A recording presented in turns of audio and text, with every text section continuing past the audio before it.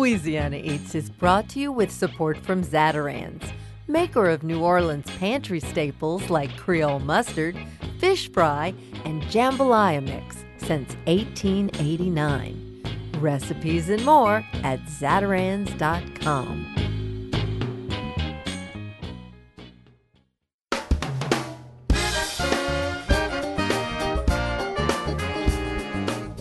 From our studios in the Southern Food and Beverage Museum in New Orleans, this is Louisiana Eats. I'm Poppy Tooker. No matter where you live in Louisiana, it's Mardi Gras time. Carnival season is when we all get to suspend our disbelief, don a mask, do or be something outrageous, or eat something outrageous. We'll suspend your disbelief this week when we welcome in the Mermaids of New Orleans. Author Sally Asher introduces us to the magical creatures who come ashore here every Mardi Gras day. Then, Jeanette Downing takes us on a musical voyage to learn all about who put the baby in the king cake and just what happens on a good swamp romp. Finally, Louisiana cultural scholar John LaFleur joins us to reveal the true Creole Courrier du Mardi Gras, a very different story than you may have heard before. It's all carnival all the time on this week's Louisiana Eats.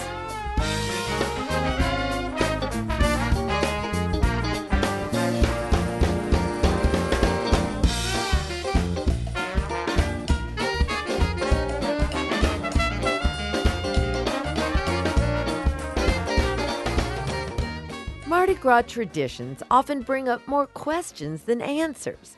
For instance, how did the king cake get its famous plastic baby?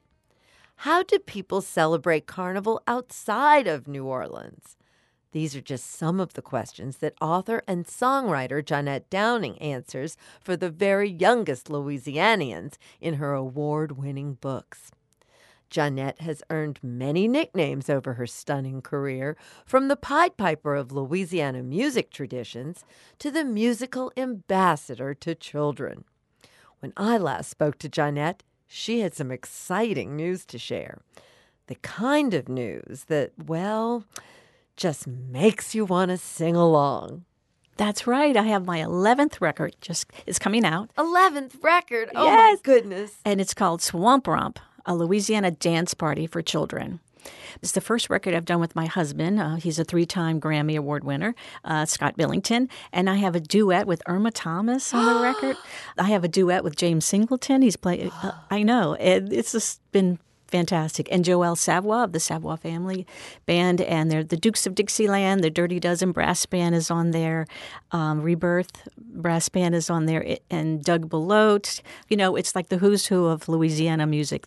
And I'm just so honored that they came out and played on this record. Oh, my goodness, this must be like the dream of a lifetime for you. It really is. It's like my whole career came full circle, and to have my first record with Scott, he produced it, and it's just been an amazing journey.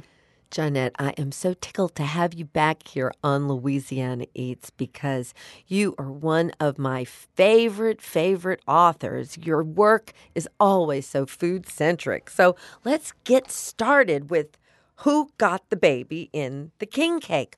What inspired you to write this book? Tell me how you come up with the concept. Well, this one, I just thought, I always think about children. They always ask why and how did that happen, So who got the baby in the king cake? That's a colloquialism that we say all the time. But when you go other places, they don't know, what are you talking about? Is there a baby in a king cake? Why would you put a baby in a cake? So I thought I have to explain to children, why do we have a king cake baby? And why do we? Well, it's a good luck symbol, and whoever finds the little plastic baby, it's a little tiny thing, whoever finds their baby in their piece of king cake has to host the next party, the next king cake party. And that's just a way for New Orleanians to get around and have more parties, Absolutely, absolutely. Well, but before we continue the discussion, I mean, my goodness, this is almost like a cookbook because you explain the whole process of how to make the king cake. Let's hear the song. That sounds great. Who got the baby in the king cake? Did she find the baby in the king cake? Did he get the baby in the king cake? No, you got the baby in the king cake. What happens when you get the baby? You have to give the next party. Invite all your friends and your family to eat king cake and be merry. Let's party. It's Mardi Gras down in New Orleans. I love Who Got the Baby in the King Cake. You know, when I was little, I always heard tales of people swallowing the baby so they wouldn't have to bring a cake. Wouldn't that be a disturbing thing? Well, that is not good. That is not good. That is highly not recommended. When they used to put pecans in there or a pea. Or a bean. A bean. At one time, it was a gold fava bean, I've heard. That's true. And then they came up with the little plastic king cake baby. And now they come in all different colors, which is really fun.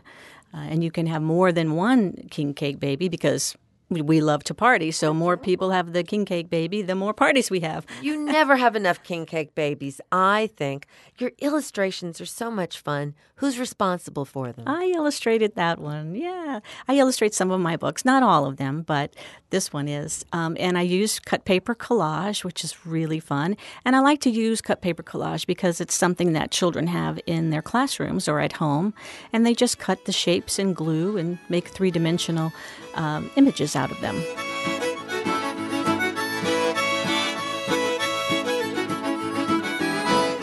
J'ai voulu le renard et la belette, j'ai voulu le renard danser. J'ai voulu le renard et la belette, j'ai voulu le renard danser. What exactly is this story about, Johnette? Well, you know, in Louisiana, we have not one type of Mardi Gras, but two types of Mardi Gras. We have the Mardi Gras in New Orleans area with all the floats, but there's also a rural Mardi Gras out in the Cajun Prairie, and it's Coeur de Mardi Gras. And they don't have floats per se. What they do is they ride around on horseback and they go from each house begging for ingredients to make a communal gumbo. And at the end of the chicken run, they call it, they have a big party and everyone eats gumbo. Well, that brave chicken on the chase.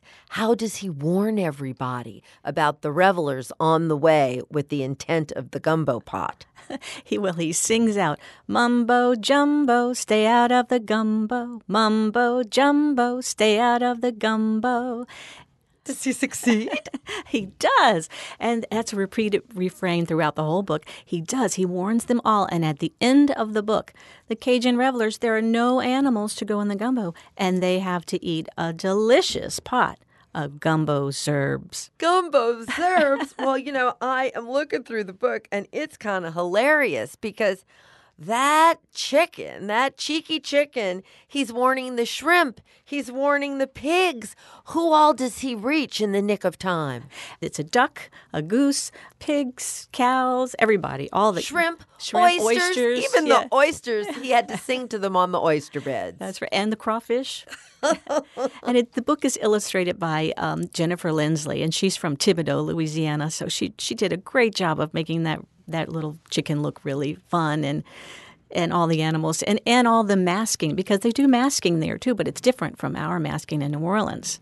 So they end up with a gumbo zerbs, which That's of right. course is that green gumbo that's really a Creole tradition. So this must have been news for those Cajun folks. That's right. They had to learn about our great vegetarian gumbo here in New Orleans. And interestingly, this was your first vegetarian story in essence. That's true. And also it's funny because I'm moving toward more of a plant-based diet, about 90%. And that's really tough for a person from New Orleans. It is. But I do about 90% plants. So I thought, and I've had many parents say, well, we love your books.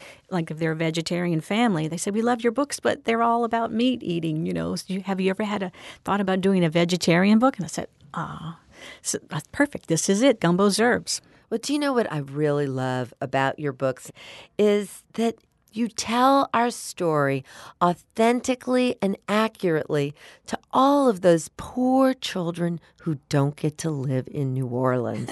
I bet you have some stories about expats in various parts of the world who make sure they're raising little New Orleanians with your help. That's true. People tell me, oh, your book is going to Minnesota, it's going to France. I had a little family from France, and they lived here in New Orleans for a while, and they came to all of my shows.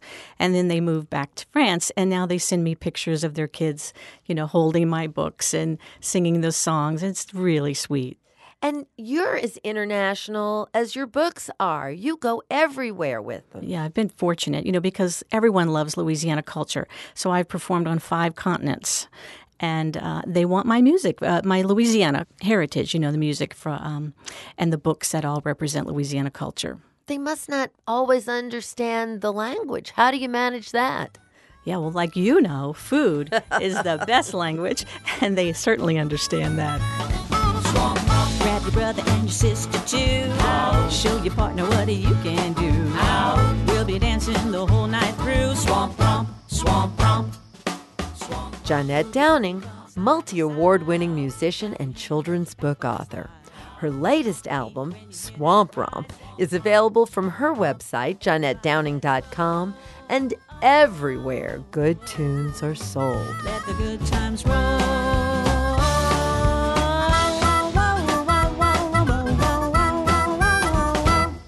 Take it down to the ground. Feel the beat. Then stomp and swamp and romp. Everybody, let's roll. Hi, my name is Sally Asher, and I am the writer of The Mermaids of New Orleans. I'm Melissa Vandiver, and I illustrated The Mermaids of New Orleans. Carnival revelers go through so many transformations from Twelfth Night to Fat Tuesday that sometimes it's hard to separate myth from reality. Luckily, author Sally Asher and illustrator Melissa Vandiver visited our studio to set the record straight. As it turns out, mermaids are very real, and they're getting ready to make themselves known this carnival season.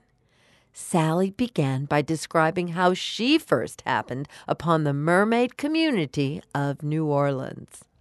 A couple years ago, I learned about the underwater mermaid culture that happened in New Orleans. And as I was thinking about it, I realized just as people are different from all over the cities they live, and each city has different food and culture and traditions, if they're lucky, why wouldn't the mermaids do the same? All mermaids aren't alike. Tell me about those mermaids in the Mississippi River. Well, the ones that I wrote about in the Mississippi River prefer New Orleans over all the other ports and cities, and that's where they want to be because of the music, which is bass band music. They dance to the music of their local bass bands. Who else? Who else do they love on land? Well, they love Big Frida. They love Big Frida. They have a lot of local icons that they love and admire, such as Chris Owens and Peggy Scott Laborde and Margaret Orr and Leah Chase and, of course, Poppy Tooker. Oh, my goodness. Well, I have to say, Sally Asher, this was one of the greatest honors of my entire life. Sally, you made me and my buddy Leah Chase into mermaids. Tell everybody about my personal appearance in the book. Well, mermaids live in trident houses, which are designed if you throw a trident from one end of the house to the other, none of the prongs break, much like shotgun houses. And Leah Chase and Poppy Tooker are hanging out on the front stoop, just chatting as the neighbors go by. The mermaids swim by, they decorate, children mermaids playing in the street, just hanging out with your friend, enjoying the afternoon. How do mermaids come on land? Well, all mermaids across the world are typically allowed on land one day a year. And so New Orleans mermaids, of course, choose the best day of the year, which is Mardi Gras Day. But in some ways, it'd be much harder to pick them out of the crowd because of all the sparkles and the costume and the glitter. Absolutely. But mermaids fit in very, very well and enjoy all the festivities of the day. All right, at this point, we have woven a fantastical tale But I cannot imagine having someone hand me this story and say, draw me a picture of this. Melissa, how in the world did you do this? Well, I really wanted to. So I was really excited, so that helped. When Sally and I first talked about it, I was like on a high for like 2 days, like, oh, I really want to do this. But I've just been drawing and painting my whole life, so somebody telling me draw this, paint this is just normal for me. And then somebody telling me draw this or paint this very quickly by when I need it, how I want it, is also something I'm used to. So. Well, but Melissa, I don't know. Have you had much experience with portraiture in the past? Because that seems to be an extra challenge. That definitely is a challenge. If I was just making generic mermaids, that would be one thing. But almost every single face you see in the book is a real person who exists. If you were watching me paint, you can see me having pictures of people on my phone while I'm sitting there doing their little faces. But I've been doing human portraits my whole life. It's my first love. And I don't get enough of a chance to do them that often. People don't buy portraits like they did in the old days before photographs. So it was kind of exciting to actually get back into humans because normally I'm painting people's pets. One of the fabulous things about the book are the itsy bitsy crazy little details that Sally made you paint into these pictures. Now, what were some of her craziest details? I think some of the ones that I viewed as the craziest, and I mean this with lots of love, are the names of cookbooks in the background of a scene. I had to paint those with brushes that I reserved to paint nail art on my fingernails because they were so small. Oh, my goodness. But if Melissa could do it, she did it. And she did a great job. She did. And when you go out, your mermaid get up is pretty serious. Melissa and I go all the way. When we do signings, we go as mermaids. You also offered to help turn little kids into mermaids on the spot. I was touching up my glitter when I saw a little girl longingly look at my glitter. Oh. And I said, would you like me? Is it okay with your parents? Would you like me to put some on you? And she said yes. And from then on, I would always have 3 to 4 little pots of glitter whenever I do a signing so I can mermaid eyes any boy, girl, adult that would like to. Also, you've had some reactions from some people in the book. You heard from Big Frida. Yes. My friend Jennifer and I have made it a mission to have everyone who's featured in the mermaid book autograph their picture. And some are a little bit more difficult to obtain than others. And Big Frida was doing a wine signing of her new rosé at a wine store. And so Jennifer and I bought a bottle and stood in line. And I don't think I had gotten permission from her representatives. I don't know if she knew anything about it. I don't know if they told her. Uh-huh. And so I was a little nervous. I didn't know if she knew. And Jennifer went up and said, will you sign this? She took the opening hit for me. Will you sign here? And she seemed kind of surprised. And then I said, admitted, well, I wrote the book.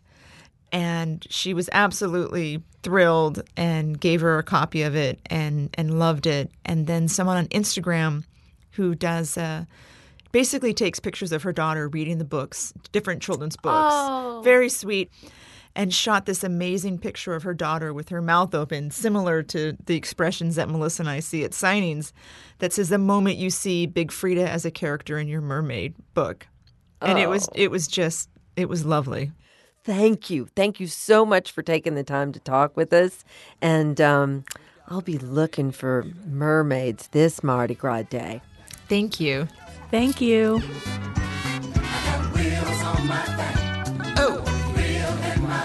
Emerald City.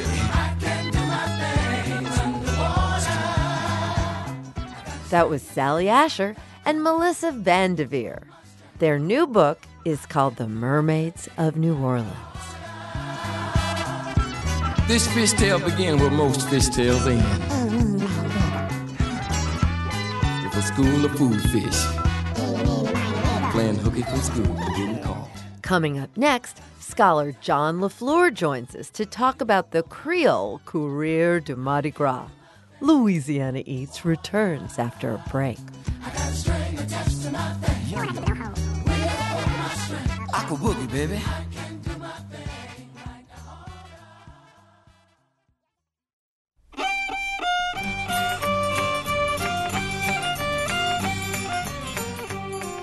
I'm Poppy Tooker, and you're listening to Louisiana Eats, edible content for Louisiana food lovers. Louisiana Eats is brought to you with major support from Rouse's Markets, from Camellia Brand, Beans Done Right, a New Orleans tradition since 1923, and with support from the Napoleon House, located in the historic French Quarter, dishing up 200 years of history, refreshing Pim's Cup cocktails, and toasty warm muffaladas. All-day dining and private events at 500 Charter Street. Le Mardi Gras sont sur un grand voyage sous la tête du voyeur. Ça passe une fois par an devant de la charité, comme un petit Saint-Paul mec et trop cap ton maillis. My name is John LaFleur, and my new book is Their Words, Their Hands, Their Gifts, Louisiana's Creole Food and Culture, a menu of ethnic diversity. John LaFleur is a Louisiana cultural scholar, Creole Cajun gourmet, and author who was raised in Evangeline Parish. On a recent visit to the Louisiana Eats studio, he spoke with us about the Courir de Mardi Gras, a ritual that has been taking place in rural southwest Louisiana communities for centuries. These traditions continue in rural parishes today and show us what the Mardi Gras was like in New Orleans long before the introduction of parades and masquerade balls. And it comes from the Caribbean world. The Caribbean world Mardi Gras is very much like what goes on in the country. I had an old friend who was a missionary years ago when I was a boy. She told me how at the time where I lived in Ville Platte growing up, she said the whole culture, they still had voodoo dolls being made by old women and so forth. She said, this is just like Haiti. She said that. I had no idea what she was talking about. I was the child of 10 years old. But it was somewhere around that age that I witnessed. I would see it all the time. We had the Courir de Mardi Gras, which is French for the Mardi Gras run. Huge groups of men on horseback or huge pedestrian groups in costumes that were very varied. Costumes that looked like Indians, the Mardi Gras Indians of New Orleans. This was very much so in Ville Platte. The Indian costumes worn by people who were labeled African. People wore the skeleton suits with the top hat, which goes back to Haitian Mardi Gras and Carnival, those old traditions. The cymbals, the drums, everything was a Native American, I would say a Caribbean Afro expression of Mardi Gras. The costumes were beautiful. The old medieval chant of Mardi Gras is like a dirge. You know, le Mardi Gras vient qu'une fois par an. Charité, charité, give us gumbo and rice and all of that. That is still part of the heritage. It's part of a ritual that the city has lost when it's commercialized Mardi Gras. Why did things not change? For two primary reasons, things did not change in the country. Isolation and commerce. Commerce transformed everything in the bigger cities that were heavily Americanized. New Orleans had the influence of 19th century French chefs, as well as Mardi Gras, the Alabama Mardi Gras of the early 1840s, with big crews influenced New Orleans, fancy parades. That did trickle down into the country. But the original country Mardi Gras off of Main Street was a real courir. And you have these people that would come in beautiful choreography up to my mother's back door, and they knew my mother, and everyone spoke French. And they bowed, and they began the beautiful choreography. There were people who would come to the front of the lines with brooms, sweeping away evil spirits like what you see in the Caribbean and West Africa. The costumes were dynamic. There was a sincerity. It was a ritual.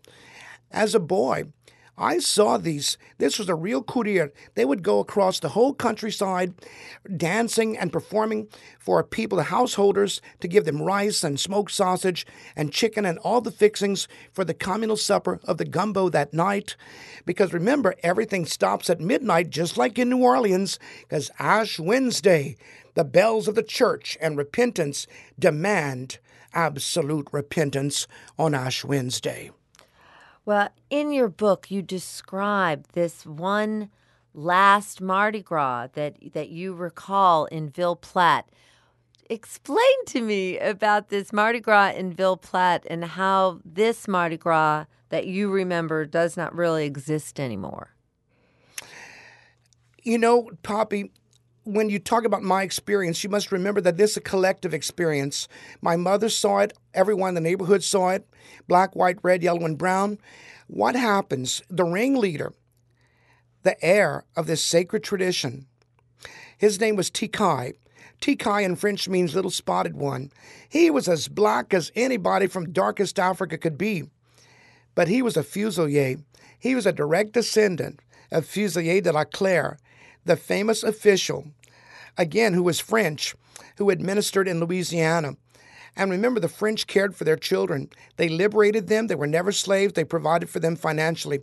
Tikai was a Fusilier, but in the American period, he could not claim that name anymore. He had to use his mother's name, which, by the way, was a Native American tradition. The heritage of the child came through the mother's line, the matrilineal line. But Tikai was the ringleader. He could sing. He was charismatic. He would lead the group on foot, not on horseback. And it was powerful. The music was like something that was totally uncommercialized. There were drums. There were percussions with Shasta Cola cans with gravel in it. There were horns, French horns that I recall. I don't remember an accordion, but these things were all there. And it was beautiful and dramatic. It left a permanent impression on my young mind.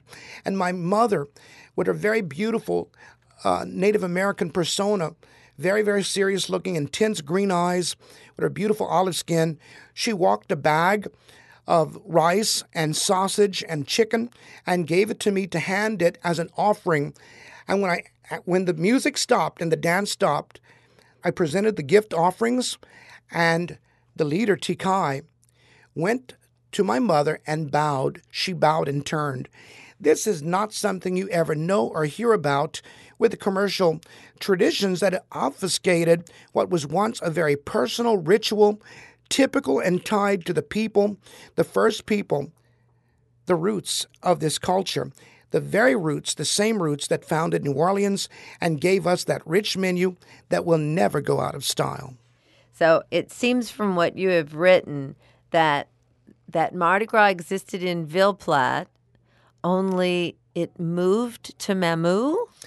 Well, Tikai died, and the Ville Platte community was becoming more and more Americanized. Codeville had created this bycast system of you're Cajun, you're no longer Creole. So suddenly white Creoles began disavowing Creole identity. When Tikai died, the people who were in charge at City Hall decided they were going to get rid of the original courier and give it to Mamou. Mamou was the red-headed stepchild in the family. Ville Platte, as the parish seat of the newly formed parish in 1910 called Evangeline, that began presenting itself as Cajun, didn't want anything that tied itself to its Caribbean heritage or native roots, because you had to become white. Cajun was the magic word, the shibboleth of saying, I'm white. They started a new commerce based on the myth of Evangeline Longfellow's story, and they labeled the parish Evangeline, which previously had been the northwest corner of Royal St. Landry Parish, a Creole Métis colony, founded by Napoleonic soldiers. So Mamou said, no problem. They saw their opportunity because they didn't have any kind of economic catalyst to compete, and they capitalized upon it. But eventually it fell apart because of the increasing bifurcation of the people as Cajun versus Creole. In Mamou, till this day, when you have the street dances at Mardi Gras, you have the white stage and you have the black stage at opposite ends of the street.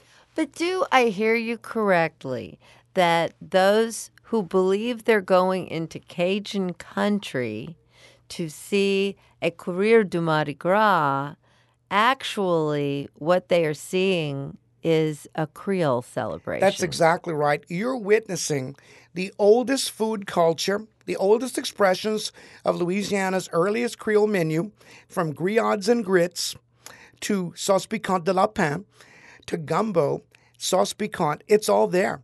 There was no catalyst in the country like the 19th century French chefs to change that. You have to understand, until Huey P. Long, there were no bridges. There were primitive ferries. So people were isolated. The Acadians were not allowed in that area, with few exceptions. It would not be until World War I, that Acadian and Creoles of any sort were finally drawn together, because the Acadians were forced to settle around Donaldsonville, the German coast, to Morgan City.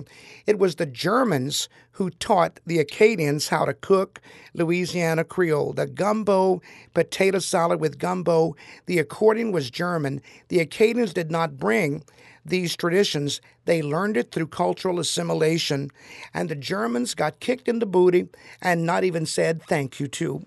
Well, John, I am so glad that you have been able to demystify this for us. That's the point. So how would you today wish everyone a happy Mardi Gras in the way that you all do? Well, I would say et tout and bon Mardi Gras. That means everybody have a great Mardi Gras.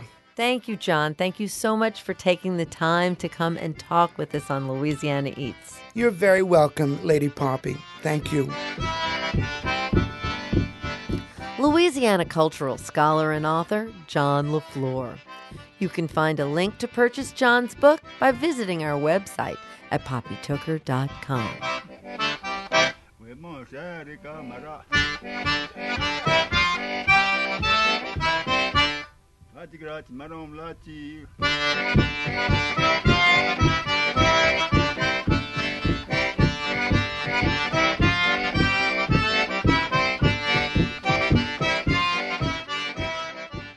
Our guy on the food scene in North Louisiana is Chris J.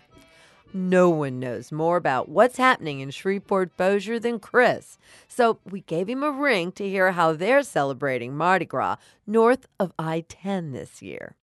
Chris, what a wonderful pleasure to have you back on Louisiana Eats. It just amazes me what a carnival scene you've got up there. We have grown over the years. I mean, in the very early 1900s, there was Mardi Gras in Shreveport-Bossier, and it went away for several decades, but it came back in the 1980s. And I got to tell you, there are some wonderful parades happening here. I would encourage anyone who thinks that maybe, Mardi Gras can only happen in New Orleans or can only happen, in certain places, to maybe consider coming for the Krewe of Highland parade here. It's a funky, crazy neighborhood parade where they throw all sorts of crazy things. They're famous for throwing grilled hot dogs. There's a float that throws about 10,000 grilled hot dogs a year. And this year, the Krewe of Gemini, which is our oldest modern parading crew, is actually 30 years old this year. So much of Mardi Gras is really about the food. What are the Mardi Gras foods that people flock to in Shreveport? Up here in northwest Louisiana, people are just obsessed with fillings. So you can get king cakes filled with just about anything. There's one bakery that does, Lila's does a king cake called the Elvis that's filled with, obviously, peanut butter and bananas. You can get a boudin king cake topped with crumbled bacon and steamed syrup. There's just flavors galore. There's also a local vendor that kind of made some waves. He bakes out of a commercial kitchen but doesn't have a storefront. He made something called a bisqueen cake, which is a king cake made out of biscuit dough, and it made some waves because Garden and Gun ordered one, and they enjoyed it so much that they wrote it up recently. But this year, I'm really excited because we have a new bakery that just opened up called Louder Baking Company that does really traditional king cakes that you might find at a place like Poupart's in Lafayette, something just real and legit. And we haven't had that yet. So gumbo has to figure in on this, huh? Absolutely. And honestly, we're doing better in the gumbo area than we ever have right now. We've had 2 recent restaurant openings in the last year or so that have really changed our gumbo scene, for lack of a better term. But Orlando's Cafe, which is a very historic local restaurant, it's run by a young man named Damian Lewis Chapman, who's a descendant of the family that ran the Freeman and Harris Cafe, which was an African-American-owned restaurant that opened in 1911 and was one of the oldest black-owned restaurants in America when it closed. Well, Damien has reopened the restaurant as a place called Orlando's Cafe, and their gumbo is to die for. It's a dark, thick roux that kind of threatens to swallow your spoon, but it's delicious and really different from anything else that we had in the market. Poor boys figure along the parade route? Oh, yeah.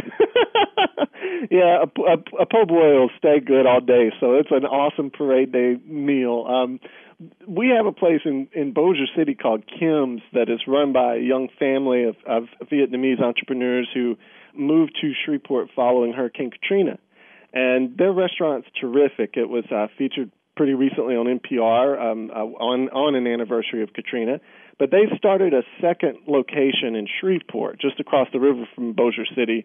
And if you only get to eat one po' boy in Shreveport, I hope you'll go to Kim's Seafood and Po' Boy because it's phenomenal. They've even got the Patton's hot sausage from New Orleans that I don't think anyone else north of I-10 serves. Well, another thing, when people think of Shreveport, they're often thinking about drive-through daiquiris, huh?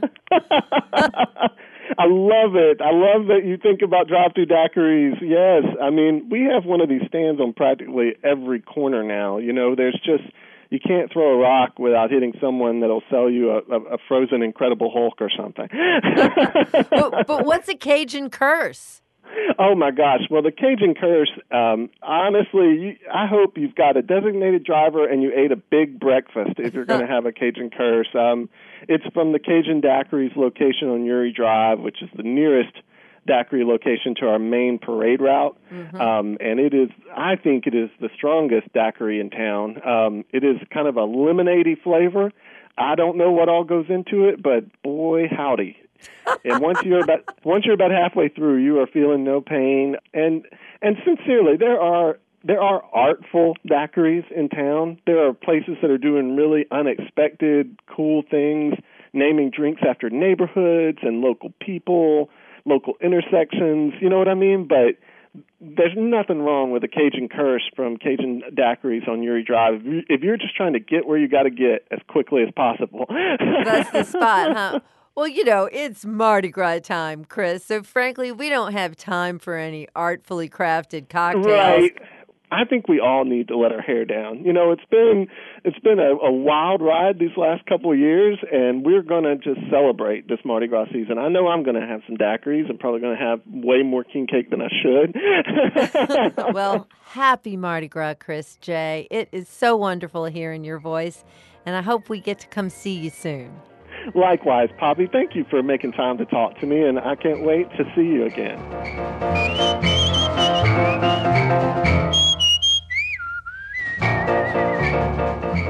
That was Chris J., food blogger and longtime friend of Louisiana Eats.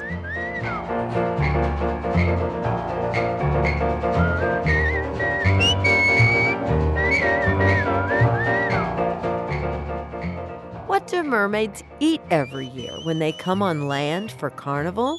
Stay tuned, and we'll answer that question when we come right back.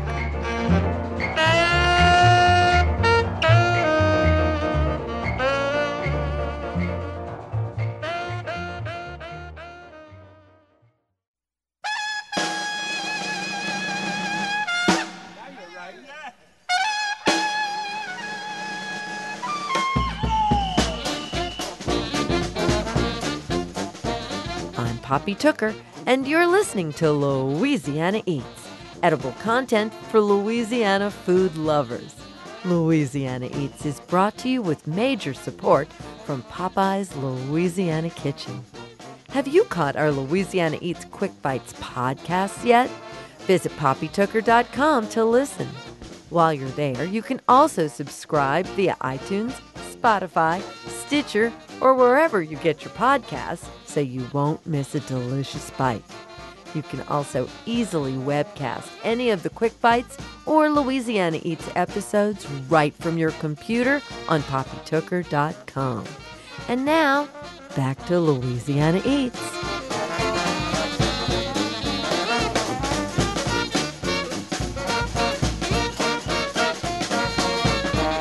Here's this week's culinary quiz question, brought to you with support from Popeye's Louisiana Kitchen.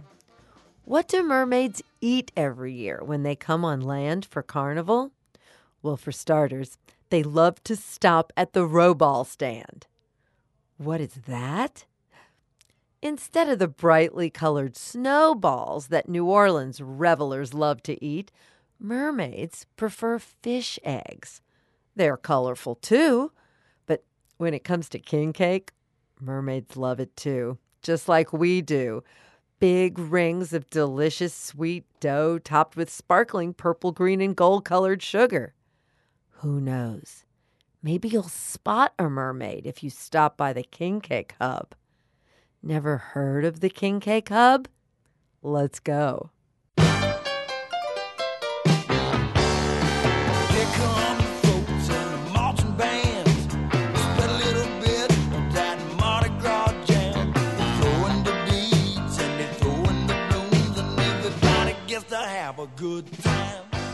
King cakes are as much a part of the Mardi Gras tradition as floats, throws, and flambeaux. Every year, between Twelfth Night and Fat Tuesday, scores of bakeries across Louisiana offer their own take on these iconic treats. In New Orleans, one man is making it easier for local revelers to try each one without having to plan a road trip. Hi, I'm Will Samuels. I'm the owner of the King Cake Hub. Located in an enormous mansion-style funeral home on Canal Street in New Orleans' Mid-City, the King Cake Hub carries king cakes from across the region. I joined Will there to talk about his new pop-up, which has seen a continuous flow of customers since its grand opening on January 6th.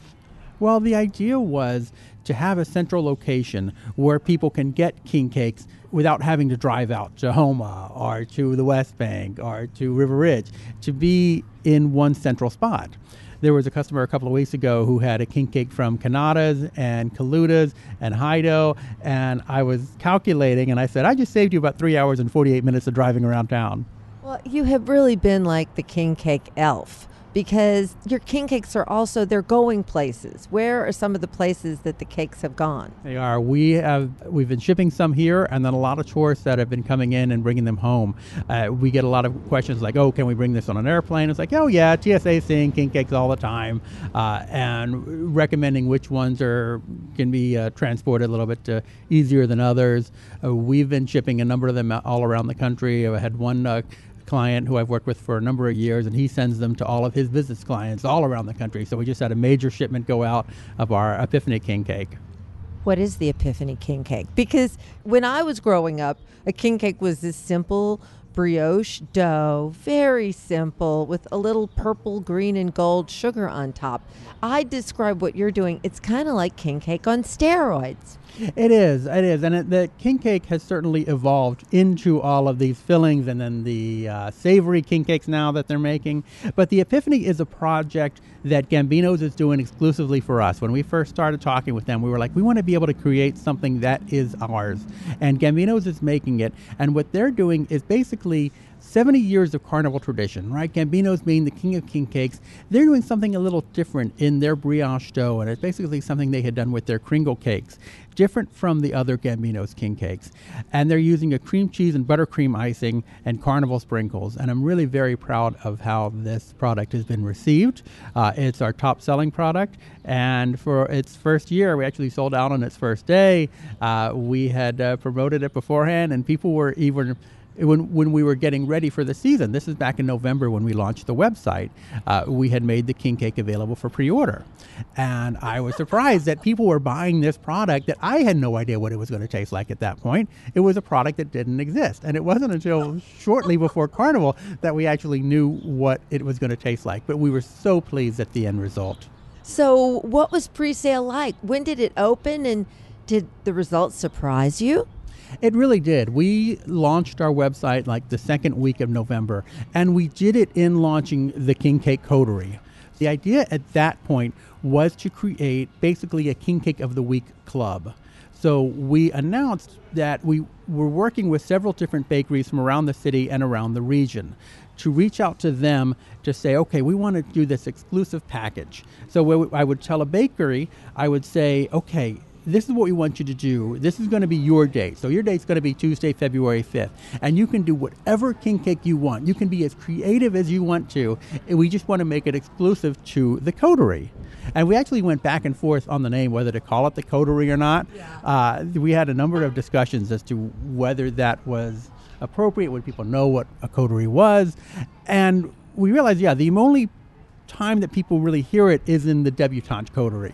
But we thought, okay, that gives it that air of exclusivity, that gives it that air of carnival tradition. So we thought, all right, to call it the King Cake Coterie, that gives it basically a connotation of, yes, something that you can't get anywhere else. Now, let's do a little walk through King Cake Lane. Right here in this elevated driveway, you've got all these rolling shelves set up and more kinds of king cake than I have ever seen all in one place before. So we have several different flavors from Gambino's. Your basic traditional king cake, the king of king cakes. They've been making king cakes since 1939. So then we have Haido Bakery on the West Bank. Fantastic Vietnamese bakery. They make some really, really good French breads and pastries. Very traditional king cakes. We have the traditional plain, the Bavarian cream, and the cream cheese, always in our own family's pantheon of king cake consumption throughout Carnival. Haido's is one of the first ones we get every Carnival. Next. All right, then we have Kaluda's, which is very similar to Randazzo's. Great, great king cake. Kaluda with cottage catering. They do at Jazz Fest the white chocolate bread pudding and the crawfish strudel, which two of my favorite foods at Jazz Fest. We have several different varieties from them. And Canadas. Now, where is Canadas? They have 3 locations. They're based out of Houma and Morgan City. And this was great. I was actually doing research and trying to figure out who we want to bring in of the king cakes that people didn't necessarily know about in New Orleans, but they should know about. And when I came across Canadas and I saw that at their grocery store, they have like 60-something different varieties of king cakes that they offer. And they brought me a sample of their Snickerdoodle king cake, which won the 2017 festival. And this was, oh man, I tasted it and it was like, wow, this is unbelievable. And it was like, I have got to bring Canadas into New Orleans. And they have such a great variety in their king cakes with the Snickerdoodle, with the cannoli. They have a gooey butter berry cream cheese. They have a Houdat king cake, which has been really popular, that has Bavarian cream and the gooey butter and cinnamon inside of it, and a little football on it. I think people living in other parts of the world would be amazed that we pay this much attention and would put year-long planning into king cake. It's true. And this is something that's been in the works for a number of months. And people were like, well, what are you going to do after Carnival? I'm like, well, I'm going to be working on next year's King Cake Hub. We've got a number of ideas of how we can make it bigger and better for next year. And I'm excited about the response that we've had thus far, but also to be able to do different things for season 2. And we're going to have some neat things next year, I think. Well, thank you, Will, and congratulations. I'm honored to know the Baron of King Cake. Thank you very much. I am honored by that title, and I appreciate you coming out. King Cake Hub owner, Will Samuels, the Baron of King Cake.